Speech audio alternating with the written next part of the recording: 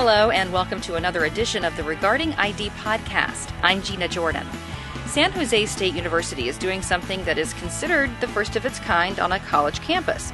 The residential dining hall will implement a pilot this summer that utilizes biometric authentication. Spartan Shops is responsible for the campus dining program, and it chose Natural Security to provide the technology. Brian Mitchler is the Dining Services Systems Manager for Spartan Shops. We have a single residential dining hall that has some 7,000 entries on a daily basis. Most of the meal plan holders are on unlimited entry meal plans, so they can come and go as many times as they would like. What that has meant is that the authentication at the front door is ever more important, because just having a card and allowing entrance is insufficient to protect our service level. It's very easy to pass a card to another individual who may not be authorized to come in. So we were looking for a way to kind of tighten the screws on that. So Natural Security, they have a very secure and fairly simple to implement two-factor authentication method. Another thing that we were looking at when we discussed this with them was that students frequently will leave their residence without their ID card, and then cause a problem at the front when the checker needs to identify who they are without the proper ID.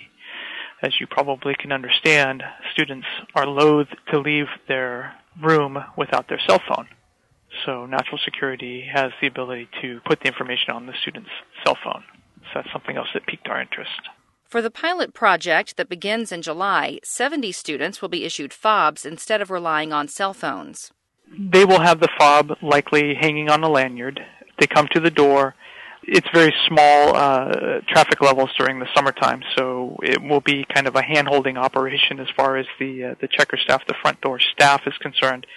They will certainly know who the students are. And so the vision is that they will come to the front door with their fob.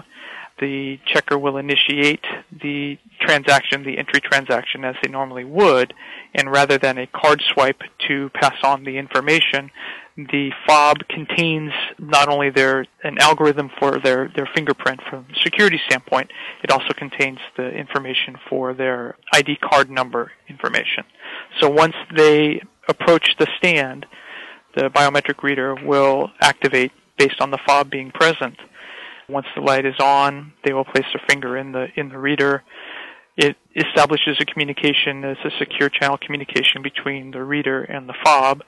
Once that's established with the fingerprint, then it's a matter of passing through the ID number information to the point of sale. Mitchler says the setup is similar to NFC, but more secure. If the pilot is successful, students will eventually use their cell phones instead of fobs. He doesn't know how long the pilot will last. It's uncertain at this point because concurrent with this, we are also replacing our point-of-sale system on the campus. So there's going to be some contingency on that fact. We are presuming that we'll be able to bridge that gap without difficulty.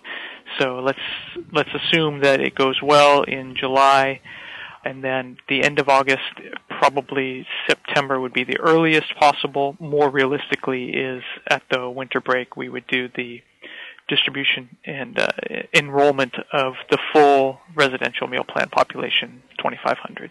Natural Security says the students' biometric data is only stored in their personal devices and will always be under their control. As far as why this particular method of security was chosen, Mitchler calls it serendipity. We came across the Natural Security booth at a NACU conference last year and struck up a dialogue. We were looking for some way to improve the authentication process. And so they impressed us with their commitment to privacy concerns, the fact that they are working with European banks and large-level retailers made us feel comfortable that they would meet our needs from a security standpoint, a privacy standpoint, very easily. So far, there hasn't been much feedback from the university community since the pilot was announced. Mitchler says they will proceed cautiously, and representatives from Natural Security will work to allay any concerns users may have about the technology. The goal is to get all of the students who have unlimited meal plans signed up for the new authentication method. we will have to be respectful of concerns about security, and until we can have assurance on that level, I wouldn't say that we could require them.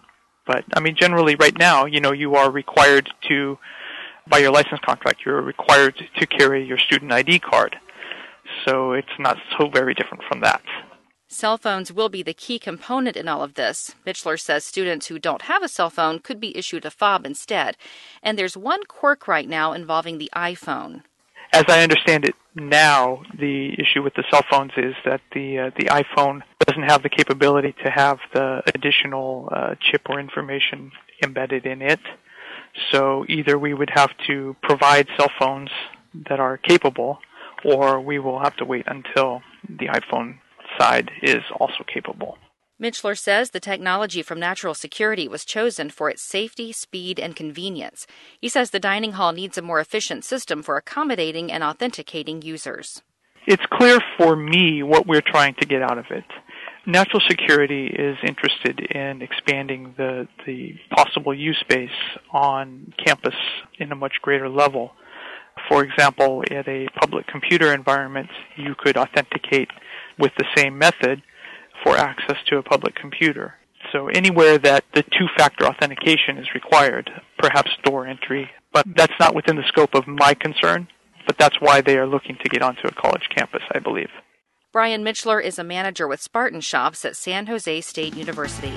Thank you for joining us for this edition of the Regarding ID podcast.